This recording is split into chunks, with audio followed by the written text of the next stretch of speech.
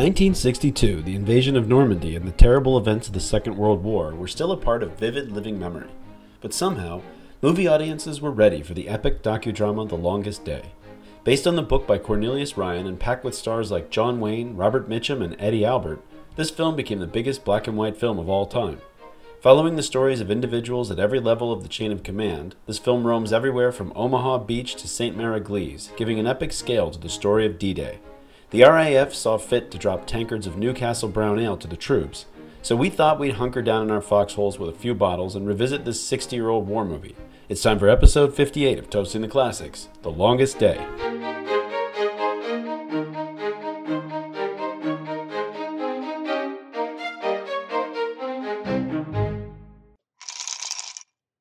Welcome to Toasting the Classics. It's the podcast where we take something people call a classic, drink something related to classic, and then decide whether it's still a classic. What are we passing judgment on this week, Clint?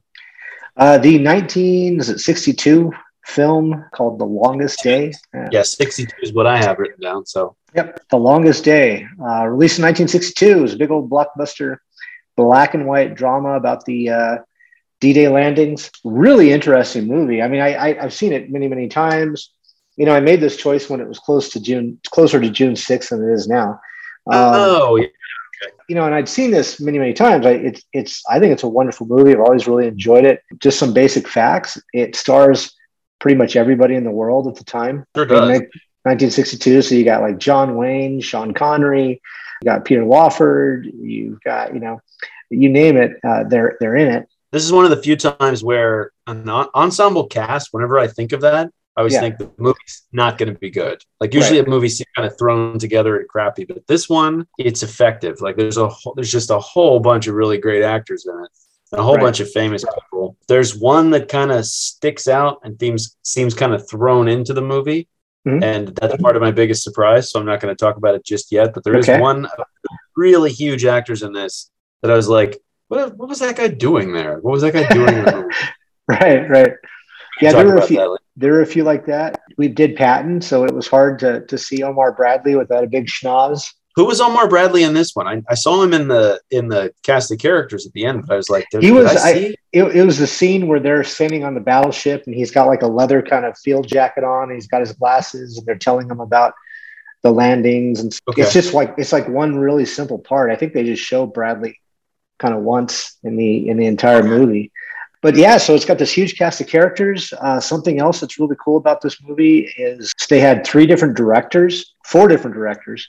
They had English, French, British, and German. So they had a director for each of the kind of subplots or parts that were going on. If you think of Normandy, the Normandy invasion is this big kind of like all these gears moving. One gear would be the Americans, and they're getting, you know, Utah and Omaha, and then you've got the British, and they're doing Sword and Juno, but and then both sides have paratroopers, and then you've got the French paratroopers plus the Free French, and then you've got the Germans, and these are all like gears moving, right? And it was a brilliant idea. Zanuck, I think, is the name of the main director. He said, okay, we're going to have a director for each of these gears. So there's a director just for the German sequences, a director just for the French, and so they could shoot it all simultaneously. They didn't have to worry about trying to do it sequentially or something. They shot it sequentially, and then I think each of the directors, I know the German director was a German, and so they knew the story, they knew the German actors, they used German actors. And that was the other thing, is like each of the sides spoke their language. So the French spoke French, and they had subtitles. The British spoke British English. They should have had subtitles sometimes, but they didn't. And then the Germans spoke German and had subtitles. So it was really cool. It was a really neat way to do it. I think this is the only time anybody's ever really kind of done that. They normally have them speak English kind of throughout. I like it when they use the natural languages for people. They didn't even translate everything. In my version, like the subtitles didn't always translate what was going on in the other language. Right. This one, it was just a few throwaway lines that wouldn't be translated. All the German dialogue was especially, I mean, that was a really, I think, extensive dialogue that was not in English. It was all the German stuff. And the only pain in the butt that really was that you couldn't really walk away. It's not like you go do the dishes and listen to it, because you have to sit there and read the subtitles. And what are they saying? unless you speak German, which I don't. So no. Anyway, for me, my German is at the level where if there's subtitles, I can follow it and I can look at it and I can be like, oh, they did or did not translate what the guy said. Like I can match up. I'm like, no, that's not what that guy said. Like I couldn't write down the translation of what he did say, but I know it wasn't that. I remember in a Die Hard, I don't know, one of the Die Hard movies, the Germans are saying something and they translated it. I'm like, they rewrote that at some point because that is totally not what that guy said. And it like changed the whole plan of what the Germans were planning on doing. You said you've seen this a bunch of times. I know for you, a lot of people have like a comfort show. And I know you said Band of Brothers is like your comfort show. You've watched it like a million times, right? Right. So how often do you watch this one? Is it like that? Is it like something you watch? I don't own it. If it comes on, back in the days when we watched TV, it wasn't streaming. Right. Like when it was on, when we'd have AMC or Turner Classic Movie or something like that, it would come on. And I would watch it. I mean, if it was on when I was flipping through, I'd turn it on and watch it. There used to be a thing where you'd turn on the TV and there'd be a movie on and you'd be like, oh, this is a movie I really like. It's 2/3 of the way through. I'll just watch this. Nowadays, if you're watching a movie, you can't just blame it on it was on TV. Like you search. By the way, I found this on streaming for free on YouTube. Is where it streams for free. Okay. I watched it. I just rented it for $3.99 on Prime. Actually, they gave me a discount for something. I think it was like $1.50. I just tried to find it. Just searched Longest Day Free. I said, surely it'll be out there somewhere. And YouTube had it. And there's another fantastic movie. So the guy that wrote this, his name is Ryan, wrote the book. Cornelius Ryan. I was trying to remember while I was watching this because this movie is very similar to A Bridge Too Far. Yes, he wrote that too. He wrote that book. I read that book. I know I read that one. I don't know if I ever read The Longest Day. I read John Keegan did a six armies at Normandy or something like that book, and I read that. And I've read a couple of Normandy accounts, but I don't know if I've ever actually read The Longest Day. But I did read A Bridge Too Far. It was, it was like the same. Not John Keegan. That's not who's the guy that wrote Band of Brothers? Stephen Ambrose. Ambrose. Stephen Ambrose is the one I'm thinking of. John Keegan's a completely different. A Bridge Too Far is about Operation Market Garden. And it's also another big ensemble cast of characters where they have the Germans, they have the English, they have the Americans, and you have Sean Connery in that one. You have Robert Redford, you have Robert Duvall, you have Elliot Gould. Yeah, Elliot Gould. Elliot Gould being in it. I don't remember who else is, but it's a ton of who played Gene Hackman's in it. He plays the Polish general that gets a short shrift. Plays a great Polish general, by the way. The guy that plays Sonny Corleone, I can't remember that actor's name in The Godfather. Yeah, Khan. Yeah, he's in it. So it's just this huge, again, and they play these like little 5-minute vignettes. So there's no real leading man. Sean Connery probably arguably is kind of like the John Wayne version. He's kind of in it. He's the most prominent perhaps throughout it. I think John Wayne, it's either John Wayne and probably Robert Mitchum. I think are the two big ones in this. I think they're the closest to, I think Robert Mitchum is probably the one that carries through the whole film. Because John Wayne, he's in it a lot. I don't know. It's hard to decide which one is the main actor. Maybe it's Eddie Albert. I don't know, but he's prominent. Right. I was watching so many times. I was watching this, and I was like, now who is that guy? Like Eddie Albert. I was watching it. And I was like, who the heck is that guy? I know that guy from something. It took me a while to be like, oh, it's Green Acres. Yeah. That used to be on in syndication when I was a kid, so I was kind of vaguely familiar with that show. Yeah, they all make an appearance. I think in 1962, like not all of these actors kind of carried through. Like that guy, for example, Green Acres guy. In 1962, you would have recognized him and been like, oh yeah, I know who that is. Right. Now it's like, Oh, you mean like today? Today, some of these people have. It took me a second. Roddy McDowall's in it. Roddy McDowall. I was like, I recognized his face, and I was like, okay, I can tell from the way they're filming him and the way he's talking that he's supposed to be somebody making a cameo. And I recognized the heck out of his face, but I was like, what is he from? And who is he? Yeah. Well, again, he was just the 60s. But you had Richard Burton. Yeah. Richard Burton is probably somebody that I don't think is on the radar. He's not on the radar for a lot of people. Not anymore, but he was one of the biggest actors in the world, married to Elizabeth Taylor, I think, right? Yeah, that's I think what I know. When I think Richard Burton, I think of him and Elizabeth Taylor being a big thing. I don't even really so much know. I know he did he did a bunch of Shakespeare. That's kind of what I think of him as being famous for. Yeah, he was a classically trained right. actor, you know. The other story, Richard Todd. Did you know who that was? No, I can't think of that. Richard Todd plays the major who's told to take the bridge. Stay until relieved, or hold until relieved, or whatever. So that's Richard Todd. He's a huge actor, but again, we don't have any idea who he is. And he was a huge actor in the 60s, I think up through the 70s, and then just kind of fell off the radar. Yeah, I don't recognize him. I'm looking at him. I looked him up and I'm looking at his picture. I don't recognize him from anything. He's a good looking dude. Well, he was in a bunch of big movies, but they're all movies from the 60s that, you know. Hold until relieved. Hold until relieved. Yeah, that guy's got a big complex going on. If he's hearing voices like that. That's an odd choice in the middle of a war. It'd be fun to follow him around and, like, you know, my mother said once, and then have this voice of his mom come out of nowhere and said, "Eat your broccoli, eat your broccoli," or something. Or it's him standing in front of the urinal and hold until relieved. Yeah, right. Hold until relieved. A couple of cool pieces of trivia. Kurt Jürgens is in this movie. Now, is that who I think it is? Is that the German that I think it is? Because one German shows up in a very small role, and I was like, wait a minute, I know that chubby guy from something. Yeah, he's riding the bike. Okay. Yeah. So he's riding the bike, and then Karl Stromberg is one of the generals. He played. There's more than one Bond villain in this movie, right? Those are the two. Goldfinger shows up like really early on. He's very distinctive. And I was thinking, when isn't Goldfinger like the same year? Gert Frobe is a Sergeant Coffee Can. Coffee Can. Yeah. And he plays Goldfinger. Kurt Jürgens plays General Gunther Blemmentritt. He was the guy that he played Karl Stromberg in The Spy Who Loved Me. So two Bond villains, and then Sean Connery, of course, storming the beach. Yeah, definitely. Although they don't really have to storm much of the beach, the British. It's a little bit easier coming on. Yeah, they kind of walk onto the beach. You're right. Yeah. They're like, the Yankees are pinned up. They're not doing their job. You know, right. You know, it's nice sunny weather and they're moseying ashore, but whatever. I was impressed by, you know, after reading it, I was always impressed by the movie itself, but I was particularly impressed after reading the history how, you know, historically accurate it is. Saint-Mary-Église as the point of attack for the 82nd, and why they had to go there because of the German cannons, you know, that they needed to take out there. And right. I mean, just all the tactical stuff was very historically accurate, and I thought that was kind of. I don't dumb it down for you or anything like that. Yeah. It's definitely like plenty to follow there, which is always.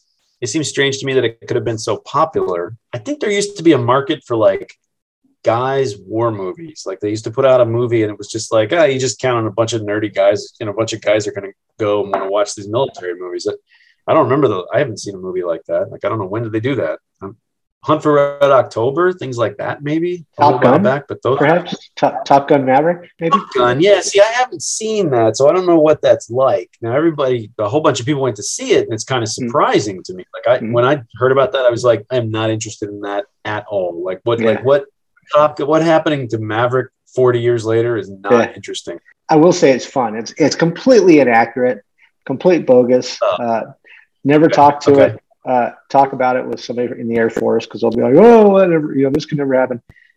But it's a fun movie. I mean, it's reminiscent of like the Iron Eagle, you know, all the dogfight movies from the 80s, but with current technology. And it was all like it's not really, none of it's CGI. It's actual real fighters in the sky and everything else, and it is pretty impressive. It's just a fun movie. I think that's why people enjoy it so much, because it takes no brains to watch it. You can sit there comatose, you know, drinking your slush, eating your popcorn, and not have to think, you know.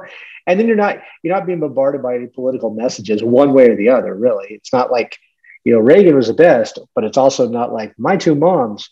Now, what's funny is that, you know, a lot of criticism about this movie was that it's too much of a documentary, which I found interesting. Is I guess critics at the time expected, because now like Black Hawk Down, you know, it's a gripping story, but it Ridley Scott, yeah.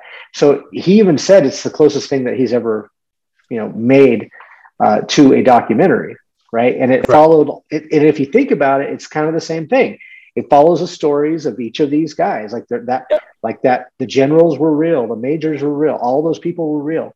What happened to him, he follows it and he sort of documents it. So it's a reenactment rather than a documentary. I think that one, it didn't win Best Picture, but I think it came close. I think it might have been nominated and stuff like that. But I don't think that in that time, like in 1962, I think they wanted like big epics, right? Like big, bold kind of stories. Like I think Lawrence of Arabia was probably of that age. Lawrence of Arabia was like almost the same time, maybe like 1961, something like that. Right. Cleopatra was while this was going on. The John Wayne was in that Genghis Khan movie, terrible, where he's wearing. That's a great movie. Oh my gosh, that's cultural appropriation. What? Yeah, I'm gonna get my eyebrows trimmed. It's just cultural appropriation. It's like, that one's. Well, I'm Genghis Khan, Mister. Duh. That was pretty good, huh? Yeah, that's not bad. That was sort of a vestige. When I was a kid, people were still doing John Wayne impressions, and I honestly, to me, this is about the only movie I've ever seen with John Wayne in it. I don't think I've ever watched John Wayne movies. Interesting. I don't know. I'm sure that's not true. My dad was a big fan. I'm sure I must have seen one or two of his Westerns. Oh, well, True Grit. I saw True Grit. But I don't, all the big bulk of, I think he's in all these John Ford movies, and I just never saw any of those. Like, that just wasn't something that was on the radar. The thing about most of them was if you'd seen one, you really had seen most of the rest of them, especially with the John Ford stuff, That's the thing. You don't go back and watch stuff like that, No, you really don't. My, my in-laws, they're in their 80s. They do still watch TV. Like, they have cable and there's a particular channel. I think it's called INSP, and it shows nothing but Western. So it's like Gunsmoke. During the day, it's like Gunsmoke, The Rifleman, on. And then, on the weekends, it's like John Wayne all weekend long. Right. And, I had never really, until just the past few years when they started watching this channel, I'd never really, watched it. They watch it because they reminisce. I mean, my father-in-law especially, like, really likes to watch it. And because it's when he was a kid, he was 30s or 40s probably, or 20s maybe, when those came out. So it fond memories of the time for him. Yeah, so. My stepdad used to, I don't know if it's the same channel, but he used to watch some on cable that was like, Lone Ranger, Gunsmoke, a whole bunch of stuff like that. Hey, are you, I know you've got a medical emergency going on right now, but are you having a drink? Yeah, I can. I'm going to open up a drink. I'll survive. Right. I'm assuming I'm kind of through the worst of it. Hey, you know what I just realized? I've been carrying around a bottle opener on my keychain for years, and it is a Newcastle bottle opener. Oh, really? I didn't even realize. Yeah, I've had it on there for like 15 years. Right. So that is what we're drinking. Is Newcastle. I guess I gave it away. Yeah. Why did you go with Newcastle? This was your choice. Well, I mean, I think the only drinking scene we have is Richard Burton in that's right. RAF pilot having a brown ale, and it's an English brown ale, presumably a warm brown ale, right? A warm hand drawn brown ale. Yeah. So it'd have very few bubbles, and it would be about probably about 60 degrees, something like that. There is some mention of champagne, and there is some mention of cognac, and I was afraid you were going to go with cognac again because we did that for Patton. And yeah, well, Patton champagne comes up all the time in these film things, but Patton was much more. It was much more pronounced. I mean, there was actually a scene around particular cognacs that you got. No, it was the same thing. This one was the same thing. The German had the really nice bottle of cognac, the Napoleon. Oh, right, yeah. He was like, he's about to basically lose the war. He's like, well, we just lost the war. Go get that nice cognac and open up. Well, the occasion. I had thought of that, but I didn't have $1,500 to drop on a bottle of cognac. Yeah. So, you're a slacker. You're a slacker. Yeah. Well, the other reason is, and this is a true story. D-Day invasion happened June 6, 1944. Yep. On I believe it was June 7th, the RAF filled drop tanks for Spitfires with Newcastle beer and flew them across the channel to serve the lads a beer after the D-Day invasion. So, true story. I always thought that was really cool that they actually took drop tanks filled them with beer and flew them across the channel for their troops. I thought that was really cool. It was Newcastle in particular, so I always thought that was kind of neat. So a little odd to Newcastle. That is a perfect reason to have Newcastle for the show. I love that. That's a great backstory. Speaking of flying things over the channel during D-Day, before I forget about this, my grandfather was actually was in the army at the time of the Normandy invasion, but he was not in one of the first divisions at the beach, but he was back in England with his division, and he was a photographer. So somebody was like, hey, we're just flying planes back and forth to make it look like there's more planes supporting the invasion. So do you want to ride along? And so he was like, yeah. He was like, yeah, can I bring my camera? And they were like, sure. So he flew over the invasion zone taking pictures like during the battle. And I was like, oh my goodness. On one hand, that's amazing to be around history. And I guarantee I would have made the same stupid decision, but that's so dangerous to fly over. I guarantee the Germans are shooting at everything. Like they're definitely not, absolutely. If you're close enough to take a picture, you're within range of who knows what. But well, that was definitely a different time, man. I remember I have a friend who's here in town, here in Las Cruces, and he's a pilot, and he had a 1948 Cessna 140. It was 140 or 142, but it was a 1948 model, and he invited me up to go flying in this little thing. I was like, sure, and it's what they call a tail dragger. So it's one of those that has the landing gear at the back as well, which is what all of those planes were at the time. You said a tail farmer? Tail dragger. So it has, So and it's a special license to be able to fly those because it's really kind of hard to take off and land with those.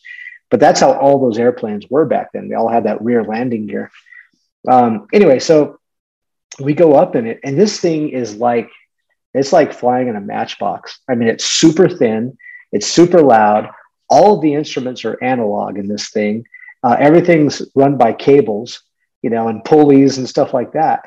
And so I was a little bit apprehensive doing this, but I kept telling myself that we won the war with this technology. So by God, if it was good enough to win the war, then I think it'll get me up and back down again. And it did. Crashes were really common in World War II. They were. Yeah, they were. Yeah, it was really dangerous. It was not like today when you fly across the ocean and you assume you're going to get to England alive. Right. Well, he since sold that airplane, bought a much newer one. That one it's kind of like driving. Like I have a 1976 Chevy pickup that I've gotten since you left, since you left.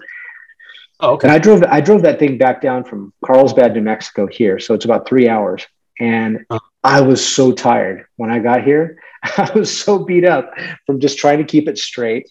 Oh, it wants to go all over the place. Plus the suspension just beats you up. I mean, I was just worn out. And I think it's like that for this plane that he was flying. He would fly it.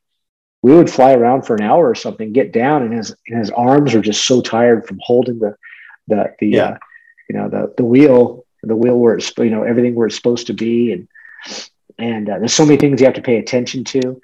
And the new one is so much more, smoother and easier. It's like driving a much newer car that has cruise control. It just doesn't hurt as much. So cruise control, automatic transmission, power brakes, all kinds of stuff. Yeah, everything. Suspension that actually works. It keeps you on the road. Exactly. So did you watch war movies when you were a kid? Oh yes. My dad was a big war movie guy. So I watched. Did you have a favorite one? That's a really good question. I actually did enjoy this one as a kid. I remember this movie. This probably would have been one of my favorite black and white movies, because even though I watched plenty of black and white movies, I had a little bit of an aversion to sitting through them to some extent. It was hard. Sure. Yeah. But this was one of my favorite war movies that I watched. And it was actually, I think at the time, might have been the biggest black and white movie, box office wise, ever, when this movie came out. Uh-huh. That's not true today, oddly enough, even though this is 1962, because a movie like Schindler's List, right, because it was released in 1993, made 10 times as much money as this. Right. I don't know. I couldn't find, I was actually looking for a list of adjusted for inflation dollars for black and white movies. This one would pretty sure be one of the top movies of all time. Because it was all like The Artist, The Last Picture Show. It was all things released later as a novelty act, black and white. But Raging Bull, things like Raging that. Bull. Yeah, exactly. Well, this actually, I did read that bit, and so this one was the largest grossing black and white movie ever made until Schindler's List. Okay. Oh, until Schindler's List. Yeah. So Schindler's List is the only thing that beat this thing out, and that was 1999 maybe, or 7 or 8 or 93, I think. 93. Okay. So so it held up for a long time, And something else that's interesting to think about. And I've thought about this often about a lot of those war movies, because a lot of them came out in the 50s. We were only, when this one came out, we were, 18 years removed? 17 years removed from the end of World War II. So this would have been, 18 years from the date of the Normandy invasion, this thing came out. Right. So that's not too long ago. Like something can happen in 2004. It'd be like a movie about Hurricane Katrina. Yeah, exactly. Yeah. It'd be about, like I could sit here and tell you what it was like to be in Hurricane Katrina, and there could be children watching a movie about it in the theater, I always think about that. Because one of the things they always do in these movies that were made within the memory of the thing is the Germans are never portrayed. Like Schindler's List is a good example. The difference between the way the Germans are portrayed in Indiana Jones and Schindler's List. Now, of course, that's one director doing it, and he may have his reasons for doing this. But the Germans are portrayed as like evil monsters in those movies. And in these, they're just the enemy. They're just the other team in the war, And I was thinking about that. Obviously, Steven Spielberg is Jewish and has a whole different perspective on World War II, and just probably has trouble seeing them as being human beings. And that's all fine and good. I get that. Mm-hmm. But the people that lived through the war, I don't know whether they at the time saw the Germans as being more benign, as just being like the enemy, or whether it's because they were our allies in the Cold War that we started portraying them, like you do The Longest Day. How bad can you make the Germans? Because if you get in a war with the Russians, you're relying on the Germans to fight the war for you. Sure. So you can't make them that evil. So I always wonder what's going on there. You mentioned Ambrose.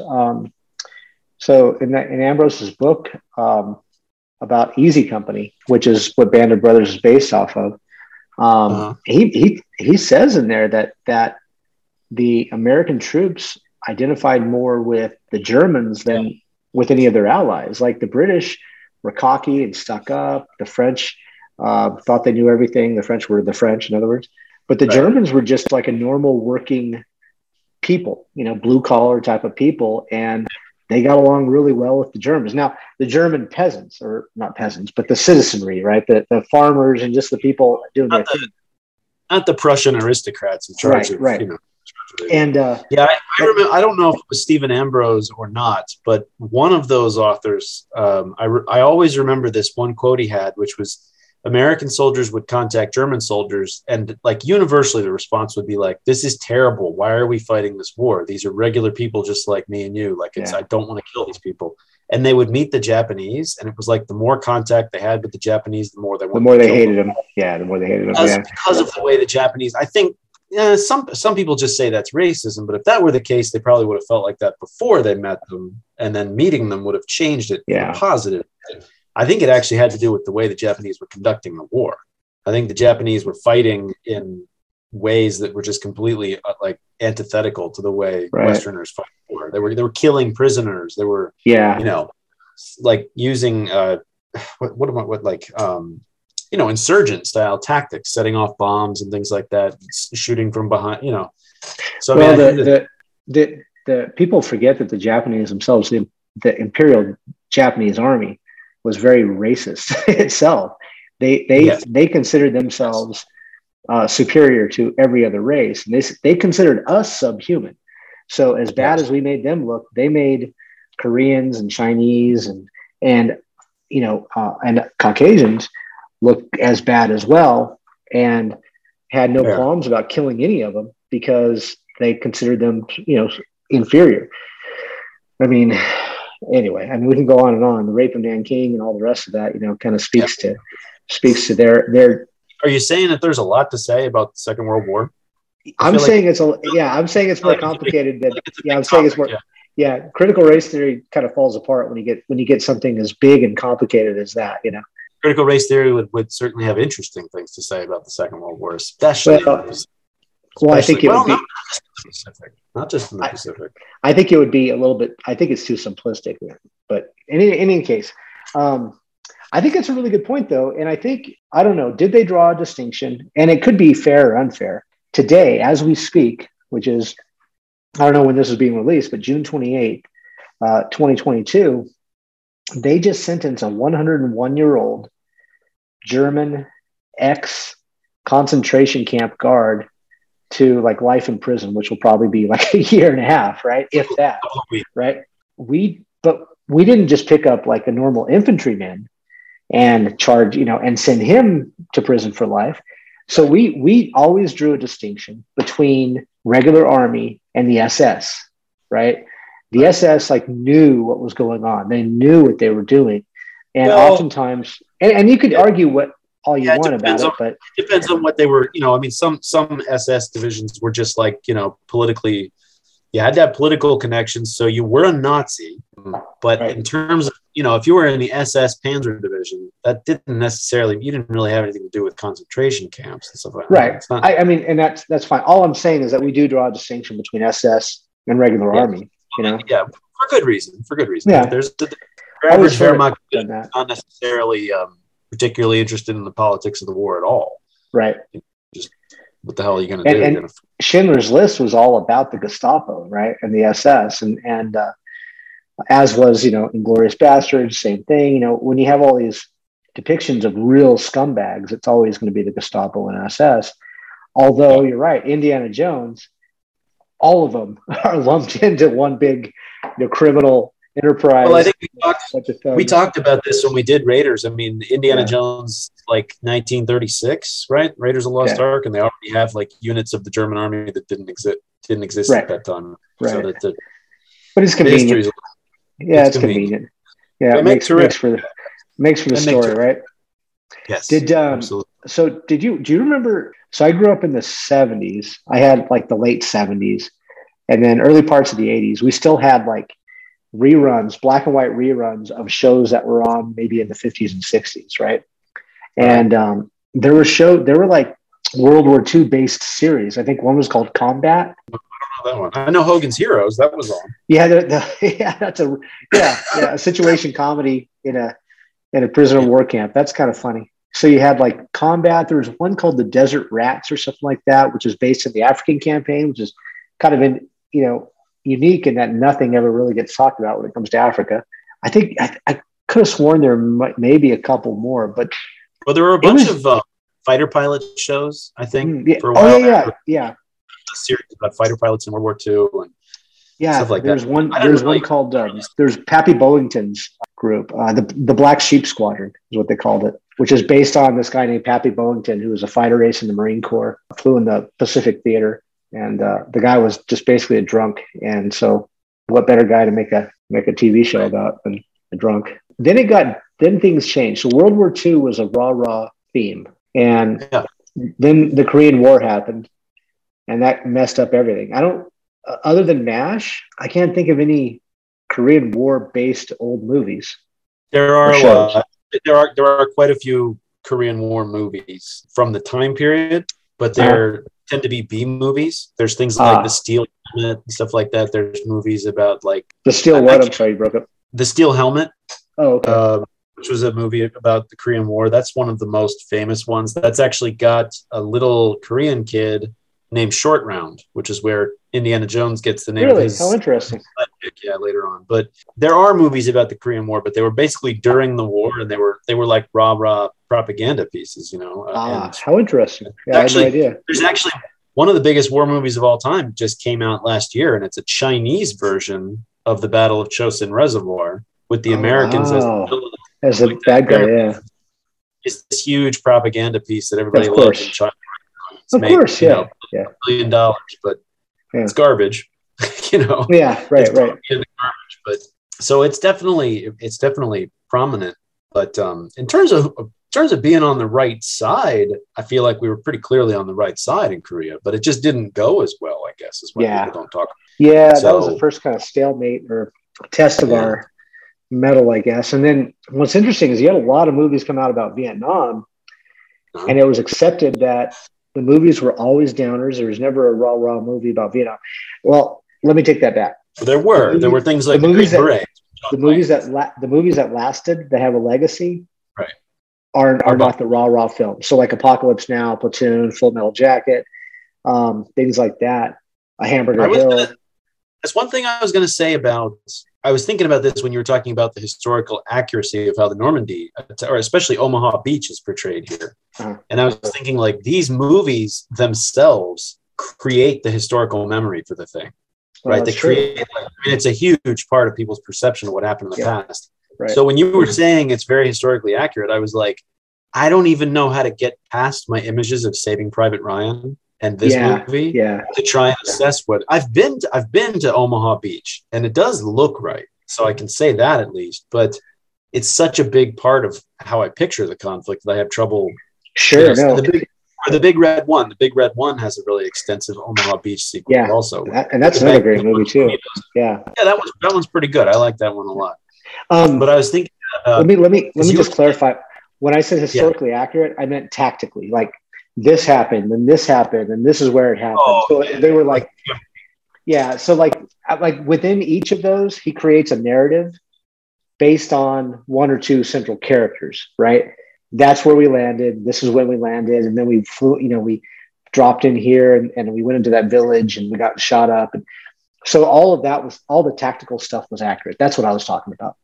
Yeah. There's a scene in Saving Private Ryan where they're all talking about, and I think the point of the scene is to show that the average American soldier understood, and there's a big difference between World War II and other campaigns, is that the average American soldier understood what objectives they were trying to take and why, and what they were doing there. They were like, we're here, we got to take St. Lo because St. Lo relieves the pressure on St. Mariglis, and this town links up to this, and then we get Cherbourg, and that's a big port, and we're trying to beat the Germans because the Germans are bad. Whereas in Vietnam, everybody was just kind of walking around, and it was unclear what the heck they were ever supposed to try to accomplish. What are we doing here? Yeah.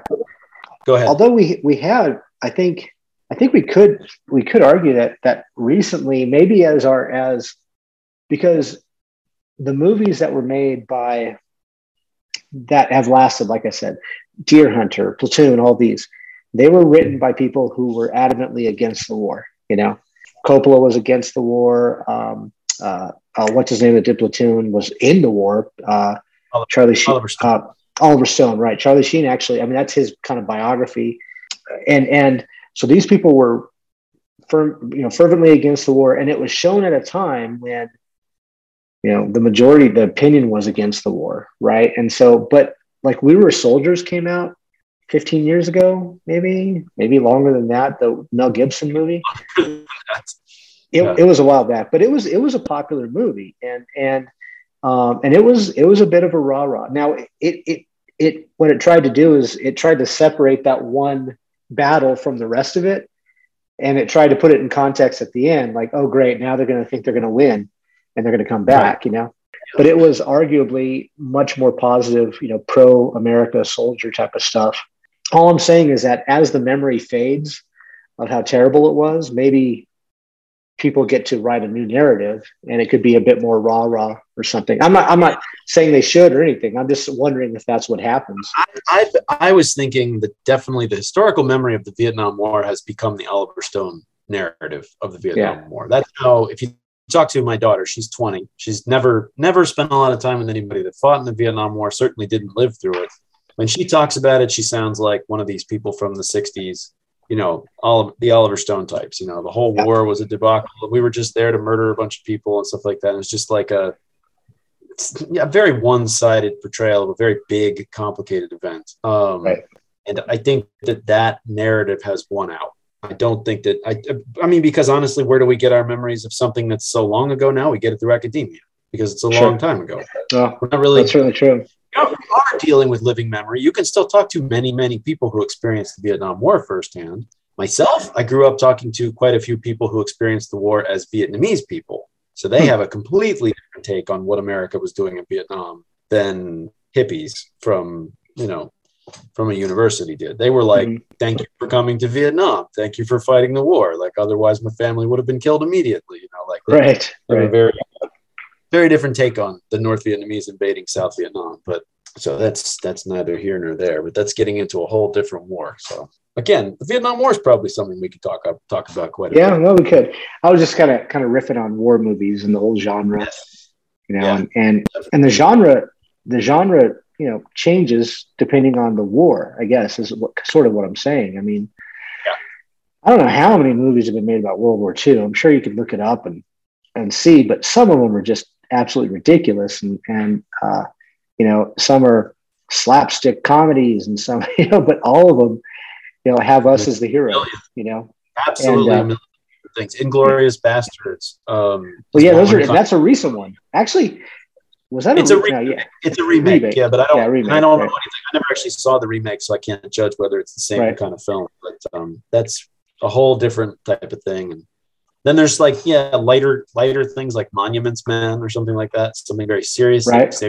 I mean, this is an event. This event is too big for anybody to try to see it through one lens and try to say, oh, this is what happened. Here's the biggest event that ever happened in human history.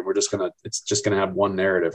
I would hope nobody's dumb enough to think that. That's just. Did I ever tell you the story about my mom had a German lady who was a little bit older than my mom? So this lady would have, she's like maybe born in like 1930, something like that.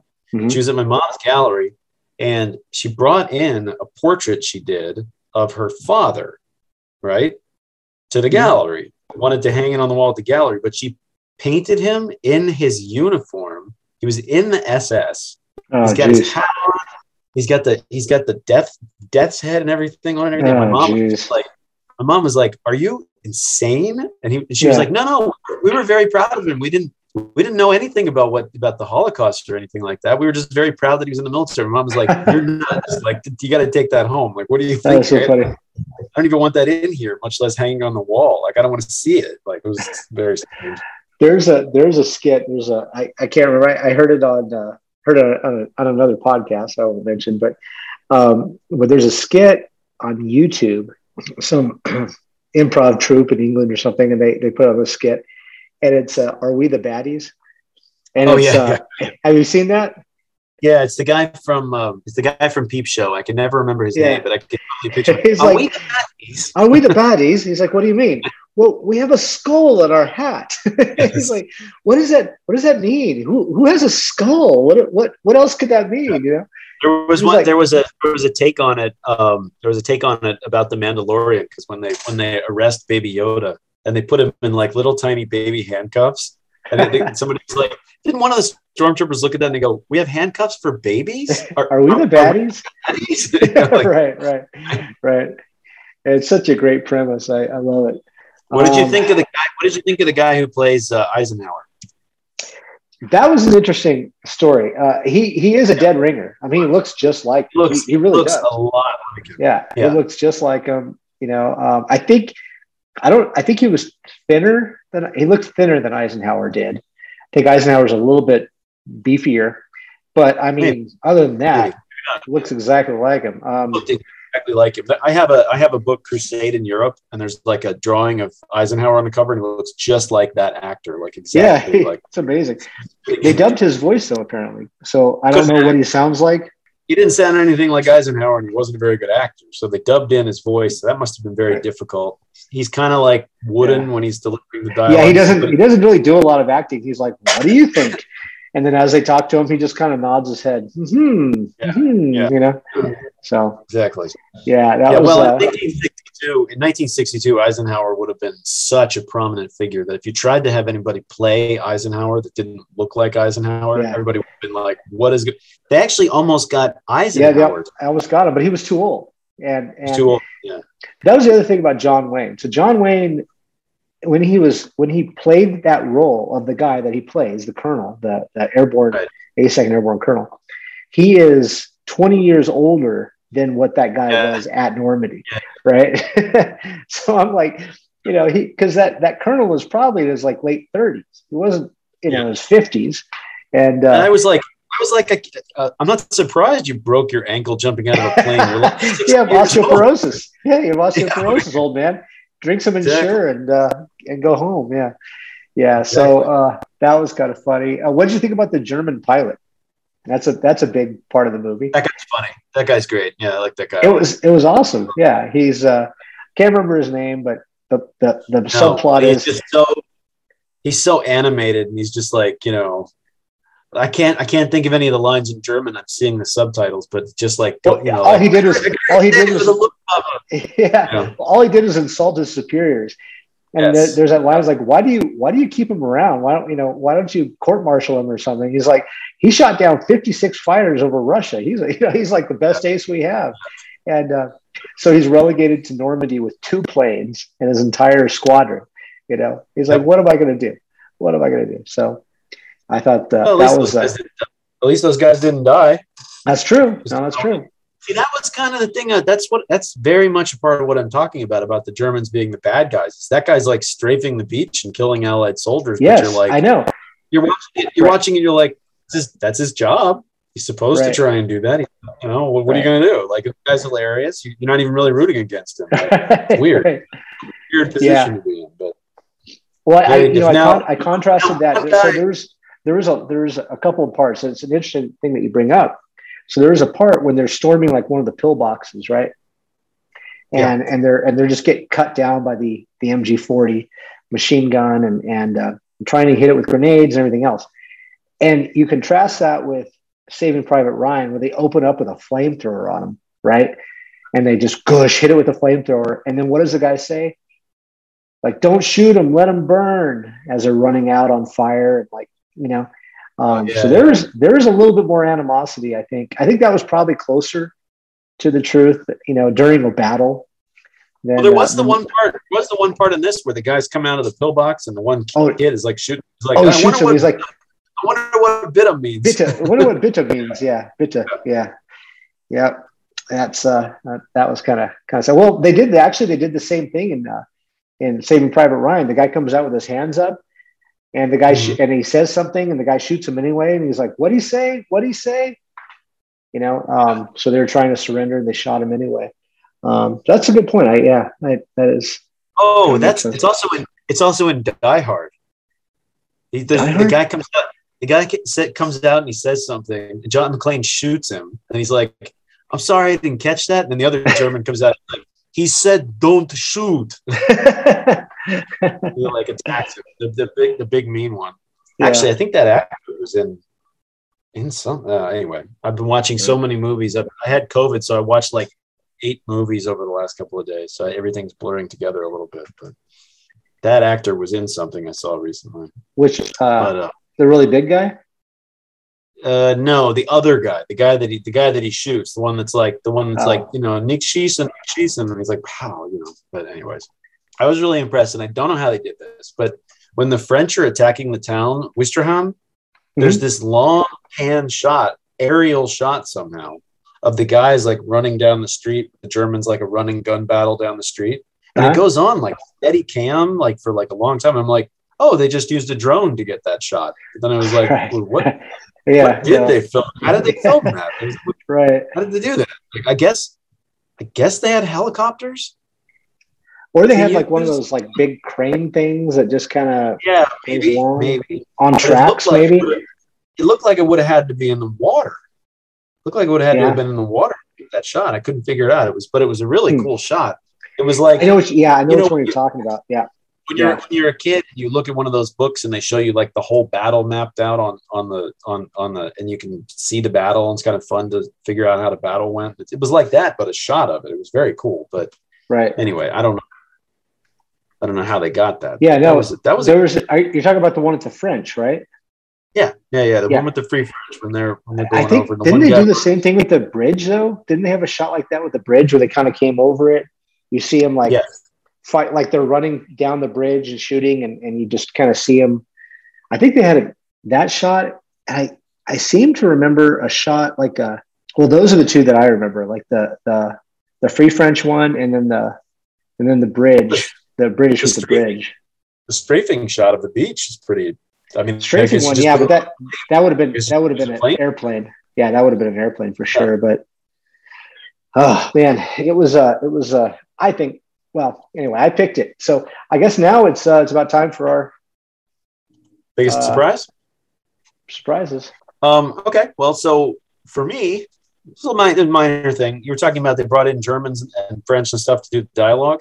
They actually brought in Eric Marie Remarque, the guy that wrote All Quiet on the Western Front, to do the German dialogue, to make sure the German dialogue. Oh, huh. I didn't know that.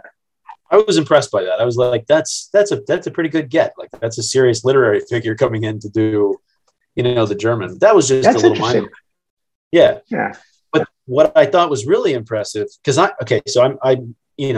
hinted at this before, but Richard Burton shows up and you're like, what's this guy doing in the movie? He seems like he's like overacting like crazy, really taking a lot of the air out of the room just by being Richard Burton, Yeah. I was looking at that and I realized what it was is Roddy McDowall was on the same film. They were both filming Cleopatra, I think in Egypt, somewhere else in North Africa anyway. And they had nothing to do for like weeks on end. So Richard Burton called up the director of this movie and told him he'd come and he'd do a couple of scenes for free just because he was bored. So him and Roddy McDowall flew over, filmed a couple of extra scenes that they just tossed into the movie and then went home. Just they did a couple of days of work for free on the movie. So that's why Richard Burton seems kind of thrown in there, He has good scenes. Funny. So did they write those in for them, those scenes, or did they, or were those scenes already written and they put them in there? It seemed like they just wrote them for him except that he does run it. Well, okay. So he runs into the West Side Story guy. I can't remember the actor's name. Richard Weinberg. Yeah. Run into him, and that guy's story gets kind of tied up by that scene. Maybe originally, I bet what it was is his character probably shot the German with the boots on the wrong feet, because they lay this for the boots on the wrong feet early in the movie, and then they sort of didn't do anything with it, and then he shows up later. Right. I bet it was just going to be him with that guy, but I think they kind of worked. I think if Richard Burton wants to be in your movie in 1962, right. So my biggest surprise is that Richard Todd guy. Okay. So Richard Todd plays the major who takes the bridge and has to hold until he relieves himself. Right. Hold until relief. Yes. So Richard Todd actually was there on that bridge. Oh wow. He wasn't one of the he wasn't one of the guys that came in on the glider. He was. Do you remember when Peter Lawford runs up with all the commandos, the paratrooper commandos, and they're the reinforcements. So he helped. I don't know who any of these actors. He's the one with the cool beret and the white turtranek. Like he's the only guy that had a uniform. That's actually a really cool outfit. I was thinking I might want to get that. Actually, So he's actually there. So Richard Todd was a lieutenant in those commandos. So he parachuted in and then relieved. That guy's John Howard, Major John Howard, is who Richard Todd plays. So Richard Todd relieves Major John Howard from the bridge. He was the relief, hold until relieved. He was the relief, and then they fought the Germans back and held the bridge until more reinforcements showed up. So I thought it was so cool that Richard Todd actually was there on that bridge, met Major Howard, who he then portrayed. And one of the cool little pieces of trivia was that so they're all wearing, berets. British are really big into berets for their special forces. Okay. So he's wearing a beret in the movie. That was actually his beret that he wore on D-Day. So that's his real beret. And the only change he made is he took the crest off of it, like the real crest that he had, and he put the crest of Major John Howard on it instead. Other than that, it was a real beret. So I was like, wow, that is so cool. It's like full circle, So you go in the army, do all this great stuff in World War II, you get out, you become an actor, and then you end up acting in the same thing that you did in the war. It's kind of neat. That's nuts. Yeah, that's pretty cool. I like that. I thought that was a cool part. So now it's all up to you, man. It's in your hands, capable hands of MacArthur. I mean, for the sake of drama, I'd like to play devil's advocate, I guess, and try to argue. It was a huge success. It's a huge fun. It's a war movie that's still good to watch today. You know, I mean, it'd be anachronistic to complain about some of the little things like when people die, it's pretty bloodless, which is a little. You watch that today and you're like, did that guy just die? Why did that guy die? He just grabbed his chest and fell over. Right, fell over. Sure. You know, because like Steven Spielberg does not do that. Now that's right because he's trying very carefully. Today, you would never make him. See, I think this movie was criticized at the time for being pro-war, and I suppose, and in as much as it can be, yeah, I guess it probably would be. So, I mean, you just wouldn't do that today. You wouldn't make a Hollywood big movie and make it completely rah-rah. Mm-hmm. But I don't know. I mean, it's just the docudrama feel of it, getting everybody together and what they did with the locations and working in the actual information for the film. And I don't know, it's a pretty good movie. So, I mean, I would definitely drink to it. So. All right, cool. So we're toasting it. Yep. Cheers. All right. Well, cheers. Well, I feel like one of those guys that used to call baseball games in the 40s on the radio. They hit together. Somebody was playing, you know. It's a home run. Clack. Yeah. That's all right. Exactly. Cool. Well, that was fun, man. That was a good time. So next we're going to do Stop Making Sense. Stop Making Sense. We're going to try to do that next week, I think, right? Documentary. Yeah. I'm up for it. I'm all ready to go. I watched it and my notes and everything. So very cool. I think we'll be drinking. Did I say? Did we come up with anything? You did. Did? Yeah. You came up with yes. You came up with bourbon. Yes, bourbon. Right. Bourbon, because apparently David Byrne likes bourbon to some extent. So well, it's tough. We'll talk about the bourbon that he likes too, and why we're not drinking that. So, is it expensive? Oh, I told you, obscure, esoteric. You know, some weird thing. Well, that's appropriate. It's very appropriate. Like I said, he's the first of the hipsters. So I would say he's a proto hipster. Yeah. So yeah. All right. Well, I think we're done with The Longest Day. We will reconvene next week, and we'll send everybody out there in Toasting the Classics land the Talking Heads version. That's right. Thank you, everybody. For Toasting the Classics, I'm Dave MacArthur. I'm Clint Lanier. And I guess we're going to see you guys next time. Peace out. Wrap it up. Bye. That's it for episode 58 of Toasting the Classics. For those playing along at home, get some indie bourbon. The more eclectic and hard to find, the better, for our discussion of the 1984 Talking Heads concert film Stop Making Sense. If you'd like to get in touch, please send us an email at toastingtheclassics@gmail.com. Send us show ideas, comments, complaints, and let us know your favorite John Wayne movie. Check out my blog at theattractivenuisance.com and follow us on Twitter at @attractivenuisance. Our music was written by Michelle MacArthur. See you next time on Toasting the Classics.